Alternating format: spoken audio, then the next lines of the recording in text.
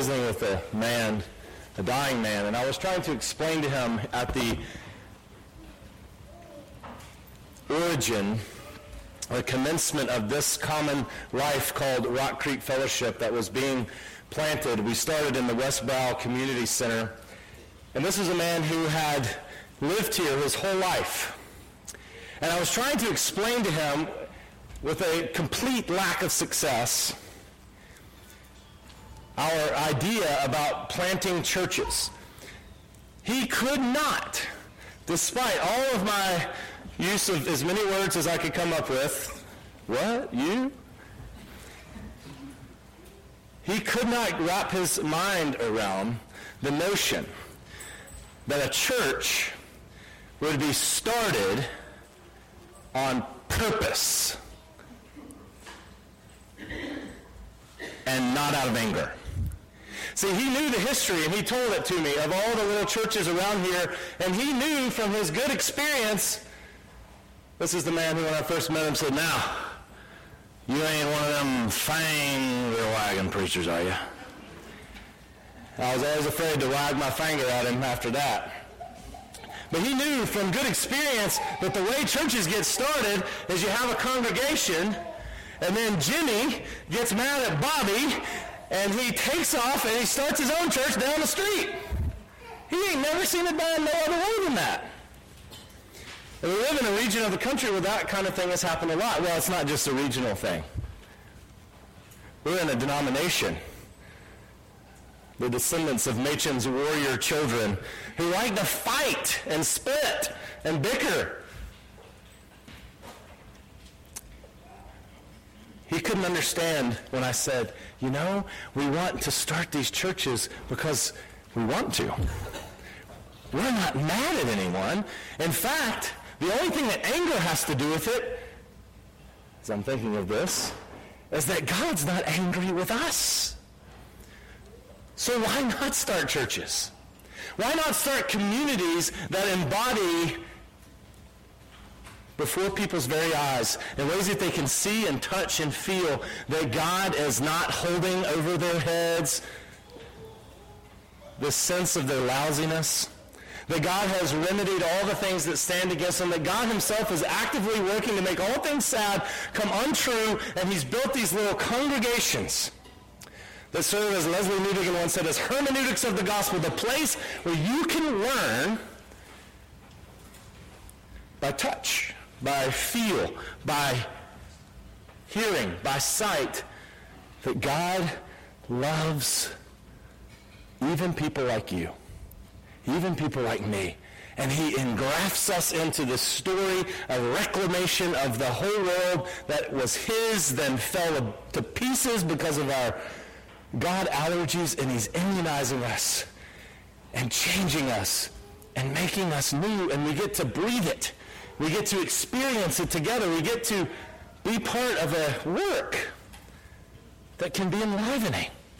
One of the greatest compliments I heard secondhand about presiding as a pastor over this congregation, one of the greatest privileges of it is that I honestly believe that what one man said recently is at least experienced by 2 or 3 other people, maybe even more. A man said, "This is the first time I've been in a church where I walk away and I don't feel condemned each week." But it's easy to imagine that God might actually like me. So you can do all manner of things. If you start to believe that God likes you, you move toward him. You can get engrafted into his purposes and begin to be about his intentions on the planet. You don't hold him in as much suspicion. There's so many reports I've heard of people in this congregation who actually are actively one anothering in the way that we talk about. They experience the warmth and the wonder of God's care from real life people in whom Jesus has taken up residence. I think that's exciting. Well, as leaders at Rock Creek Fellowship, as a session of Rock Creek Fellowship, we've been praying, and we've made a decision. And it doesn't have to do with anybody being mad at anybody. It has to do with the fact that God's not mad at the world, but has sent his son to reconcile it. And he loves to create communities where that truth comes to life, where sermons put on shoes where Jesus is embodied in warmth and wonder in actual people. And we're planning Rock Creek Fellowship to plant a church in Trenton, Georgia. See, back at the time of the Civil War, there was a Presbyterian church on the square in Trenton. Do you know this? It was early work of the Presbyterians, elder-ruled congregations. But during, as they call the War of Northern Aggression, Sherman and his troops came through, and they don't know if they followed a formal petitionary process or if they just took it, but Sherman and his troops stayed in that Presbyterian church. And so after the Civil War, what was done to that church was the only thing that could be done to a church that Sherman had stayed in. It was burnt. That's the lore, anyway. So we felt like they needed a new Presbyterian church. It's been 150 years. That's not the reason. That's a joke. But that story is apparently true. You can ask Hutch more about it. We know that when we start talking about planting a church, that questions emerge.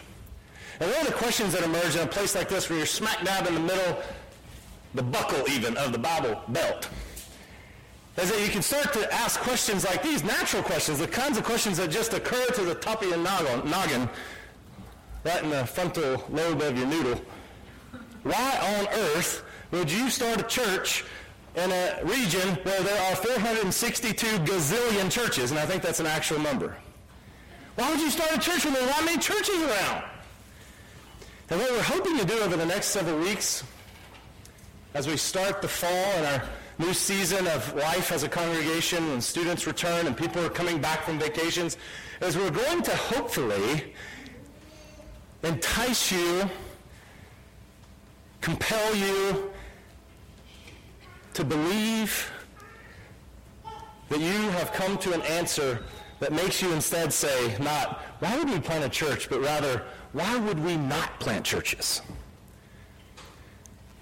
We're hoping to answer the questions in such a way and cast a kind of picture of what we think God's up to on planet Earth as depicted in the Scriptures and as that history comes to life in the millennia that follow. We're hoping that you'll see that God is up to something. We talked about it at the beginning last week as we looked at Acts 1, and we're going to look at it one more week, and then we'll go on to other parts of Acts. This whole idea that from the very beginning, God has had an intention. He rescues what he delights in. The psalmist gives full voice to that. He rescued me because he delighted in me. Well, God actually likes this planet because he made it. His breath animated it.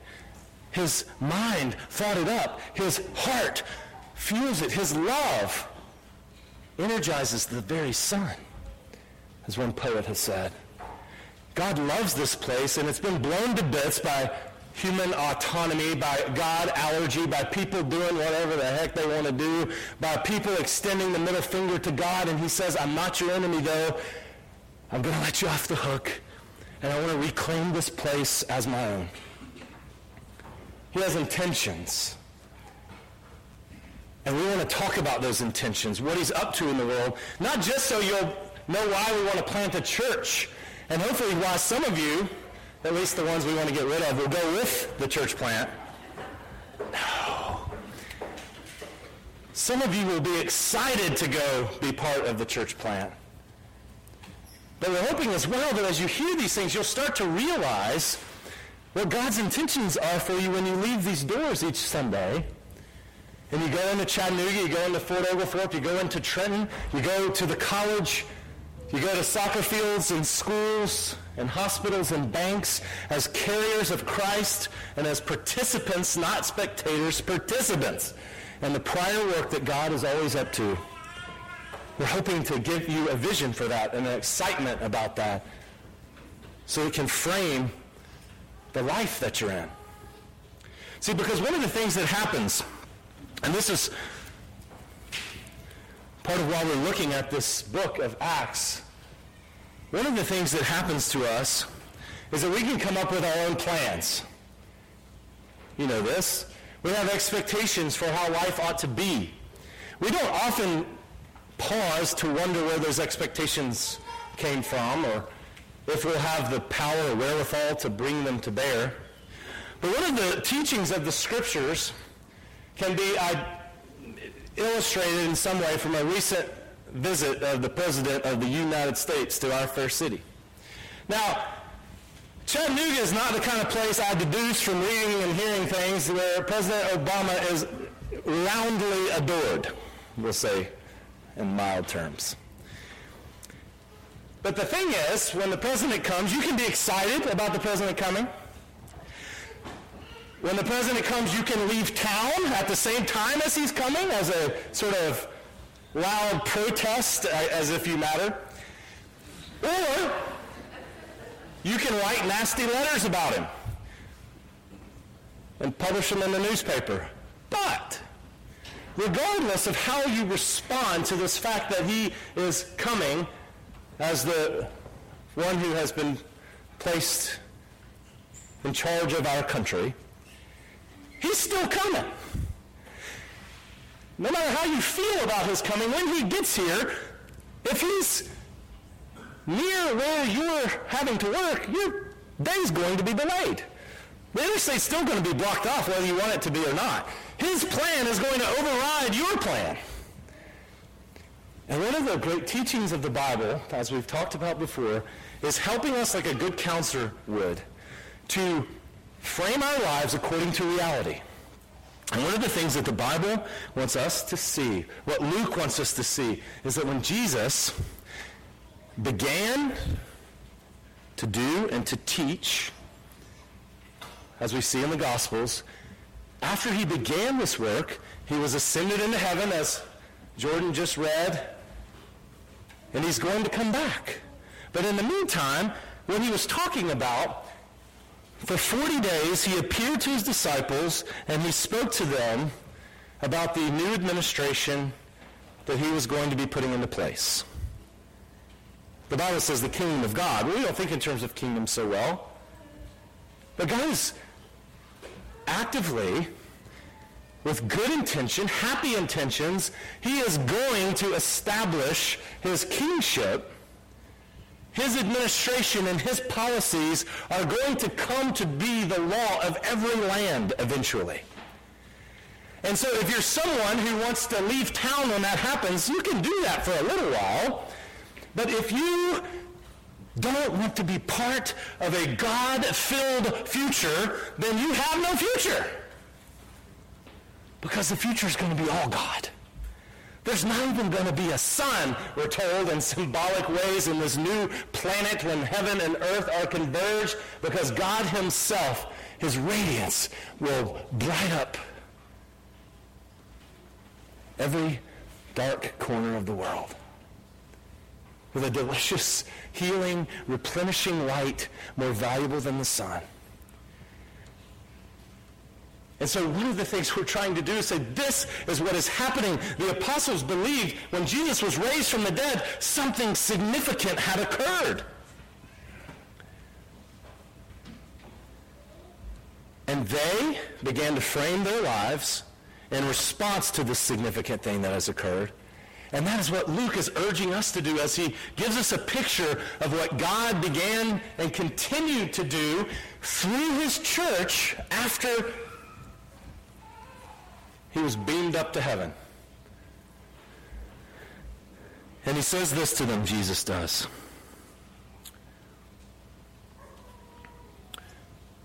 You, in verse 8, will receive power when the Holy Spirit comes on you, and you will be my witnesses in Jerusalem and in all Judea and Samaria and to the ends of the earth. He says, wait. You're going to receive power when you receive the Holy Spirit, and then you will be my witnesses here in the city of the great King, Jerusalem, and as it cascades out to the land where the Gentiles rule, to the land of the Caesars. This book of Acts ends in Rome, the rival center of authority. God says, You're going to witness to my new administration when this power comes on you. He's up to something. You will receive these things. You will be my witnesses. Jesus has an intention. They're going to be part of it. This is where history is going. Someone is behind history's wheel, driving. He tells his apostles they're going to be witnesses. Now, here's a question. How do you get prepared to be a witness? He tells them you're going to receive power when the Holy Spirit comes on you, and then you're going to be my witnesses. Well, one of the things that happens, and this is relevant for us because these apostles were called in a very unique way to be witnesses to the resurrection. We are called as eavesdroppers to this conversation to be witnesses in our own day. But how do you get prepared to be a witness to a reality that other people can't see? Luke talks about it this way in Acts. He says, after his suffering, he showed himself to these men and gave many convincing proofs that he was alive. I want you to pause for a minute and let that, like a warm shower, come over you. Because one of the hardest things about this Christian faith, one of the hardest things about following Jesus in our day, when there's a lot of dispersion cast on the Bible, when it's very easy to wonder, can I trust these things? When there is no central authority, that's why young mothers everywhere doubt their pediatrician's advice. No one knows what to do because everybody's saying you should do something different. Who knows who the authority is supposed to be? Jesus, after his resurrection from the dead, appeared to his disciples and gave them many convincing proofs. It's important to think about this. These men formerly who had a big back problem, gigantic yellow streak down the middle of it, became courageous men. Became men so convinced of something that they were willing to lay down their lives, to defend it, to reveal it, to portray it, and what they said and what they did. It's important that you look at these guys and realize throughout the New Testament, all of these apostles say these kinds of bizarre things that sneering faces can scoff at. But wise people will at least consider and say, I might ought to consider how deeply these guys believe this stuff. Peter calls himself a witness to the sufferings of Christ. He says, when we told you these stories about Jesus coming and dying for our sins, God having sent him, these were not the results of our being in a creative writing class. This wasn't fiction. These weren't cleverly invented stories.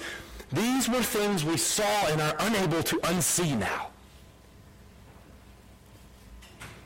John says the same thing. He says we were eyewitnesses of his glory. We've touched him. We've held him. We've seen him. We've heard him. The Apostle Paul describes himself as one abnormally born, speaks of the fact that there wasn't no man nowhere. They gave him insider trading tips about Jesus. Nobody tweeted him or texted him. He didn't read about this on a blog of Parchment. That's how blogs were formerly in Parchment. He did not receive this message about Jesus from anyone other than Jesus himself, he says. We have in the scriptures the recollection of people who were sure of something. That God himself had put on skin, had suffered, and was raised from the dead, and they saw him ascend to heaven, and they knew that that meant everything was changed. So you ignore him really as a fool. To put it politely. And we could say, well, I could believe that so much more stringently. In fact, I I could be catapulted into heroic acts of self-sacrifice and devotion to Jesus if I had seen Jesus up close and personal too. Jesus knew you were going to say that, so he lets it be recorded when he talks to Thomas, who's saying the same kind of thing. I'm not going to believe any of this stuff till I see him, till I touch him, till I see the marks where the nails have been. And Jesus shows him and he says, Thomas, doubt your doubt. Put your fingers there. Stop doubting and believe. And he says, you guys have seen me? And you believe? Well, good. That's easy. Blessed are those who don't see me and believe. Unbelief is sexy, but it's foolish. If you're a fan of The Office, there's one scene where Dwight Schrute, who's an important man by his own reckoning, in the early days comes to Ryan, the temp, and he says, Temp, what I want you to do is gather up phone numbers, emergency contact information for people in the office. Do you think you can handle that? And Ryan, the temp, says, yes, I think I can. And he says, do you think or do you know? And Ryan says, I think. And with that humorous and snarky response, he gives voice to the sexiest position of the age. What can you know? What can you know? It might be true. But these guys are saying, I'm willing to bet my life on it. They were prepared to be witnesses because they saw something they could not unsee, and they recorded it for us, and it's been preserved for us, and the truth of what Luke said has happened. You will be my witnesses in Judea, in Jerusalem, Judea, Samaria, and to the uttermost parts of the earth, into the back of Lookout Mountain in 2013. We're reading about this today, you see, because it came true, because it is true. Witnesses get proofs, and we've got the record of proof that we need to give ourselves to. The other thing about a witness, he says you're going to receive power when the Holy Spirit comes on you. Witnesses are defective in and of themselves. They're incomplete. You're going to get power means that in your present state you don't have the necessary resources to carry out this task that I've given to you. I think it's important for us to see that this idea of God entrusting power to us is often going to come to us in the least likely places, the places where we feel most defective, the places where we ourselves are most weak, where we're most under-resourced. I have thought my whole life, up to a certain point anyways, when I heard people talking about the power of the Holy Spirit, that when I was fully empowered by the Holy Spirit, I would suddenly not need a door anymore. I could just walk through a wall.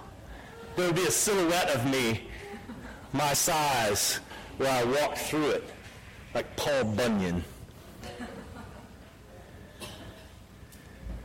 You'll receive power. See, in the Old Testament, when the Spirit was not poured out as generously and liberally upon everyone, the Spirit was given to people for special tasks. And you kids might like this story, my boys do. And the Spirit came upon Samson, who played defensive tackle for the University of Alabama later. When the Spirit came upon Samson, he was suddenly capable with a jawbone of destroying, like a ninja, 1,000 men.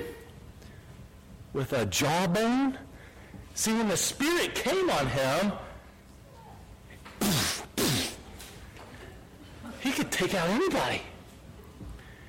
And so it's easy to assume when you hear about the Holy Spirit and the power that the Holy Spirit's going to give, it's easy to assume that maybe, just maybe, when I get filled up with the Holy Spirit entirely, I'm going to be a completely different kind of person.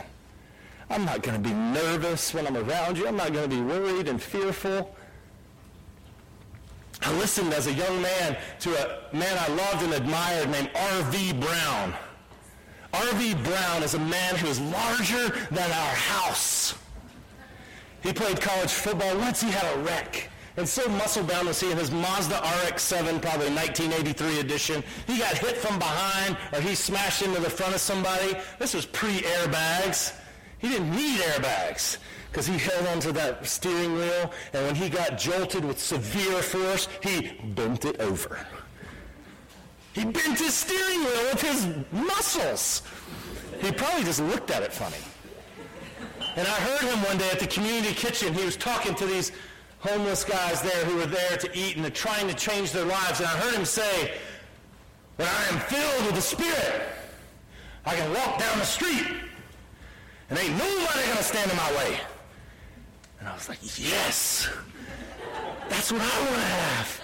I want to walk down the street and nobody's standing in my way. And I started thinking, nobody's going to stand in your way as I started to reflect, because they're scared of you, RV. You're a giant person. They're afraid you might eat them like a snack. Well, you know what? The power of the Spirit don't work with me that way, but I've been helped as I watched what happens as these apostles became witnesses to the power of Jesus. People like the Apostle Paul, later born apostle. He says in one place, and I was helped by an author to understand this, and I've experienced it in my life in so many ways, and it's been so helpful. The Apostle Paul saying, when I came to you, I came in weakness and fear and with much trembling. My message and my preaching were not with wise and persuasive words, but with a demonstration of the Spirit's power, so that your faith might not rest on men's wisdom, but on God's power. And I started to realize, and I have started to realize more and more, and trying to lean into it instead of fighting against it, that very often I just misunderstand what the Spirit's going to do. See, the Spirit is God taking up residence in you and then emitting that kind of life out of you. The Apostle Paul here gives voice to the fact that when he goes to perform his apostolic ministry, the ministry, he says, I can't help but do this stuff. When he did it, he was sick to his stomach. His knees were knocking and his palms were sweaty. He was scared. He was trembling, he said. And that was where the power of God came, through the avenue of his trembling. See, what happened was the recipients of his preaching, they got the power. What he got? Nervousness, fear, weakness. Now, I can understand that a lot better than walking down the street and having people get out of my way. Do you feel weak? Do you feel unsure? Do you feel unable? As you trust the Spirit to work through you as a witness, you'll be surprised that very often it's those areas that you hate most about your life and you can't understand why they happen to you, and you can't understand why they won't go away. It's those areas. The places of your suffering where you steward the power of God. The places of your anxiety, the places of your fear. These are the avenues of your weakness where so often you will bear witness to Jesus in the most compelling way. I've had guys say to me before, man, I can feel the Spirit this morning when you preach. Could you feel it? I was like, no, man, my stomach just hurt. I'm being a little facetious, but no, I didn't feel what he was feeling. I just felt nervous and unsure and like a big idiot. What a gift that God would work through nervous, unsure, big idiots. Witnesses get convincing proofs. Witnesses get worked through in weakness. And then this is it. When these guys knew they were going to be witnesses, and they were going to receive the power of the Holy Spirit, they saw Jesus ascend into heaven. They're told to wait. They go back, and they join together constantly in prayer, along with the women and Mary, mother of Jesus, and all his brothers. They join together constantly in prayer. And it seems to me that if you're going to be someone who is able to bear witness to the unseen Christ, you're going to have to be someone who's constantly joining together in prayer so that you can go out into the world to be a living depiction of this Christ who lives in you. You got to be like Walker Percy once said about Jacob. I don't know why anybody would settle for less than Jacob, who said, I'm grabbing a hold of God and I'm not letting go until he gives me a blessing. Throughout the book of Acts, power movement of God, the undoing of things that undo us, is always preceded by God's intention and people asking God to do stuff. So do you need God to do stuff? Oh, I hope we'll be the people who wrestle with God. See, we're all very good at wrestling. If there are warriors in here, you are excellent doctoral students at wrestling with unseen things even. The problem is you're wrestling with unseen, unreal things. You're wrestling with potentialities and what might happen and what could be the case. When you pray, you're wrestling with unseen, real things. Not unseen, unreal. Unseen, but real things. The resurrected Christ who aims to give power to his church so that they can make intelligible his life in the world. He wants to equip you at the bank. He wants to equip you at the school. He wants to equip you on the construction site. He wants to equip you in your home and in your neighborhood to bear witness to him. So ask him and plead with him so that you can be a witness showing the welcoming love of God. A few years back, I'll close with this. I was walking. Well, that's riveting. I was walking and praying in the Chickamauga battlefield, a habit that I stopped after this story that I'm about to tell you. No, it wasn't this story alone. It was this plus some stuff I heard, plus the fact that one day I was walking through one of the back streets there. I went there because it was private, so I could pray and no one would think I was a crazy person because they wouldn't see me, because there were no people to see me. And I saw a car one day, a little Chevette, a blue Chevette. I don't know if some of you are old enough to know what that is. And it was stuck in the ditch. And so I went over to help get this car out of the ditch. And this person driving the car, as I helped, I realized, oh, this person is a full-grown man with a wig and wearing pantyhose. And so that was weird. And then, on another day, I was walking along and I was praying, and I think I might have even had a Bible with me, and I was on one of these roads, and all of a sudden this car started creeping alongside me. He drove by me. And so, okay, what's going on? And then they turned around. I saw them turn around. They turned around, they drove back by again. It's like, dear Lord in heaven. Because you see, I'm not an armed man except for Smith and Wesson. And here I was out in the middle of nowhere, and this strange person in this car is just driving back and forth, real slow and unusually interested in what I was doing. Well, then happily, after freaking me out for a good 10 minutes, this person just went on ahead and pulled over right up in front of me. So I had a question to answer for myself. Do I take off running? Like, come on, I'm too big for that. And what's he going to do? So I decided to engage this person. He was coming towards me. So I said, hey, how you doing? Can I help you? And under my breath, really? Like, what are you doing freaking people out like this? So he's walking towards me. I say, can I help you? And I think he says something like, I noticed you're carrying a Bible there. And I probably said something astute like, yes. And he said, I used to be on drugs. And Jesus came to me, and Jesus is as real to me as those trees right there. He's as real as those trees right there.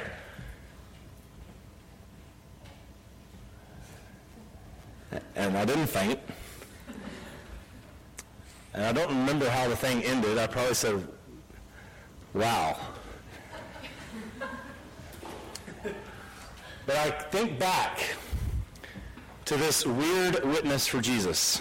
And it was weird. That's weird. You don't do that to people. It's weird. But I think back to this weird witness to Jesus because I was out there wrestling with the unseen Christ. I was wrestling for him to be something to me. I was at a period in my life early in the ministry here. I didn't know what in the core I was doing, and I still don't, but I do have a lot of confidence in Jesus to do things. And I was learning that confidence, and this was a person, this weird person, along with some other voices, who helped me to start to think even more about the fact that Jesus is not just a doctrine that gets me saved. Jesus is not just an idea or a figment of the imagination. Jesus is an ever-present, living help for the weak. And you know what? I just have the feeling that nobody told my weird friend that he ought to go out and accost people on the side of the highway. I think he just couldn't help himself, because Jesus was as real to him as that forest. He was as real as rain. He got saved by Jesus. He got rescued by Jesus. Jesus had present value in his life, and he couldn't help but tell people about it. See, we can tell you over the next couple of weeks, hey, church, you're called to mission. But if Jesus doesn't have any present value to you, you know what you're going to do? You're going to go, oh, man, but I have a soccer game. I don't want you. You're going to get mad. You're going to get suspicious. You think God's going to send you to live out with Neil and Debbie in Azerbaijan. You're going to be like, I don't even know how to spell Baku. You think if this is just something you have to do because you better, God's going to kick you in the pants, you're not going to do it very well. See, if you start to realize that God is on a mission of welcoming people, even like my weird friend who was on drugs, and he got welcomed and released, and now Jesus was savory to him. Jesus was what he needed to live.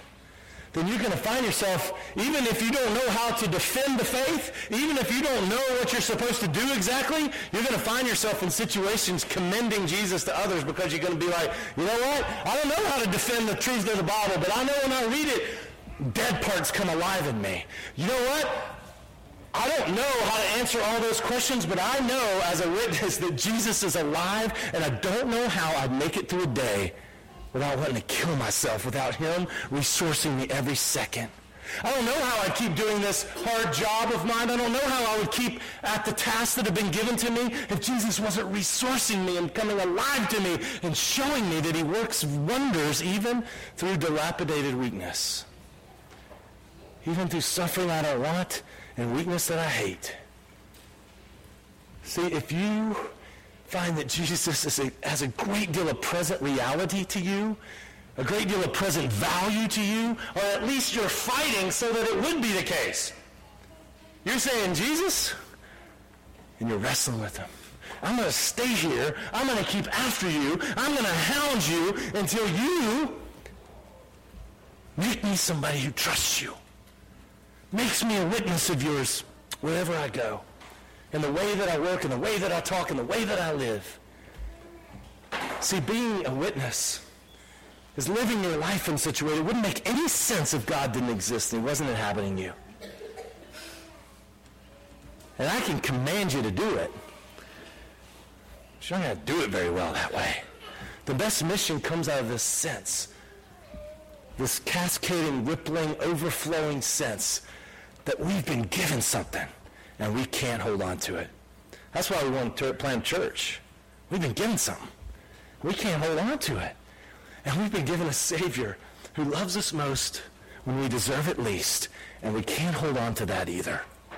Oh, would you fight for him who makes us welcome so that you could spread his welcome as a witness wherever you go. Amen.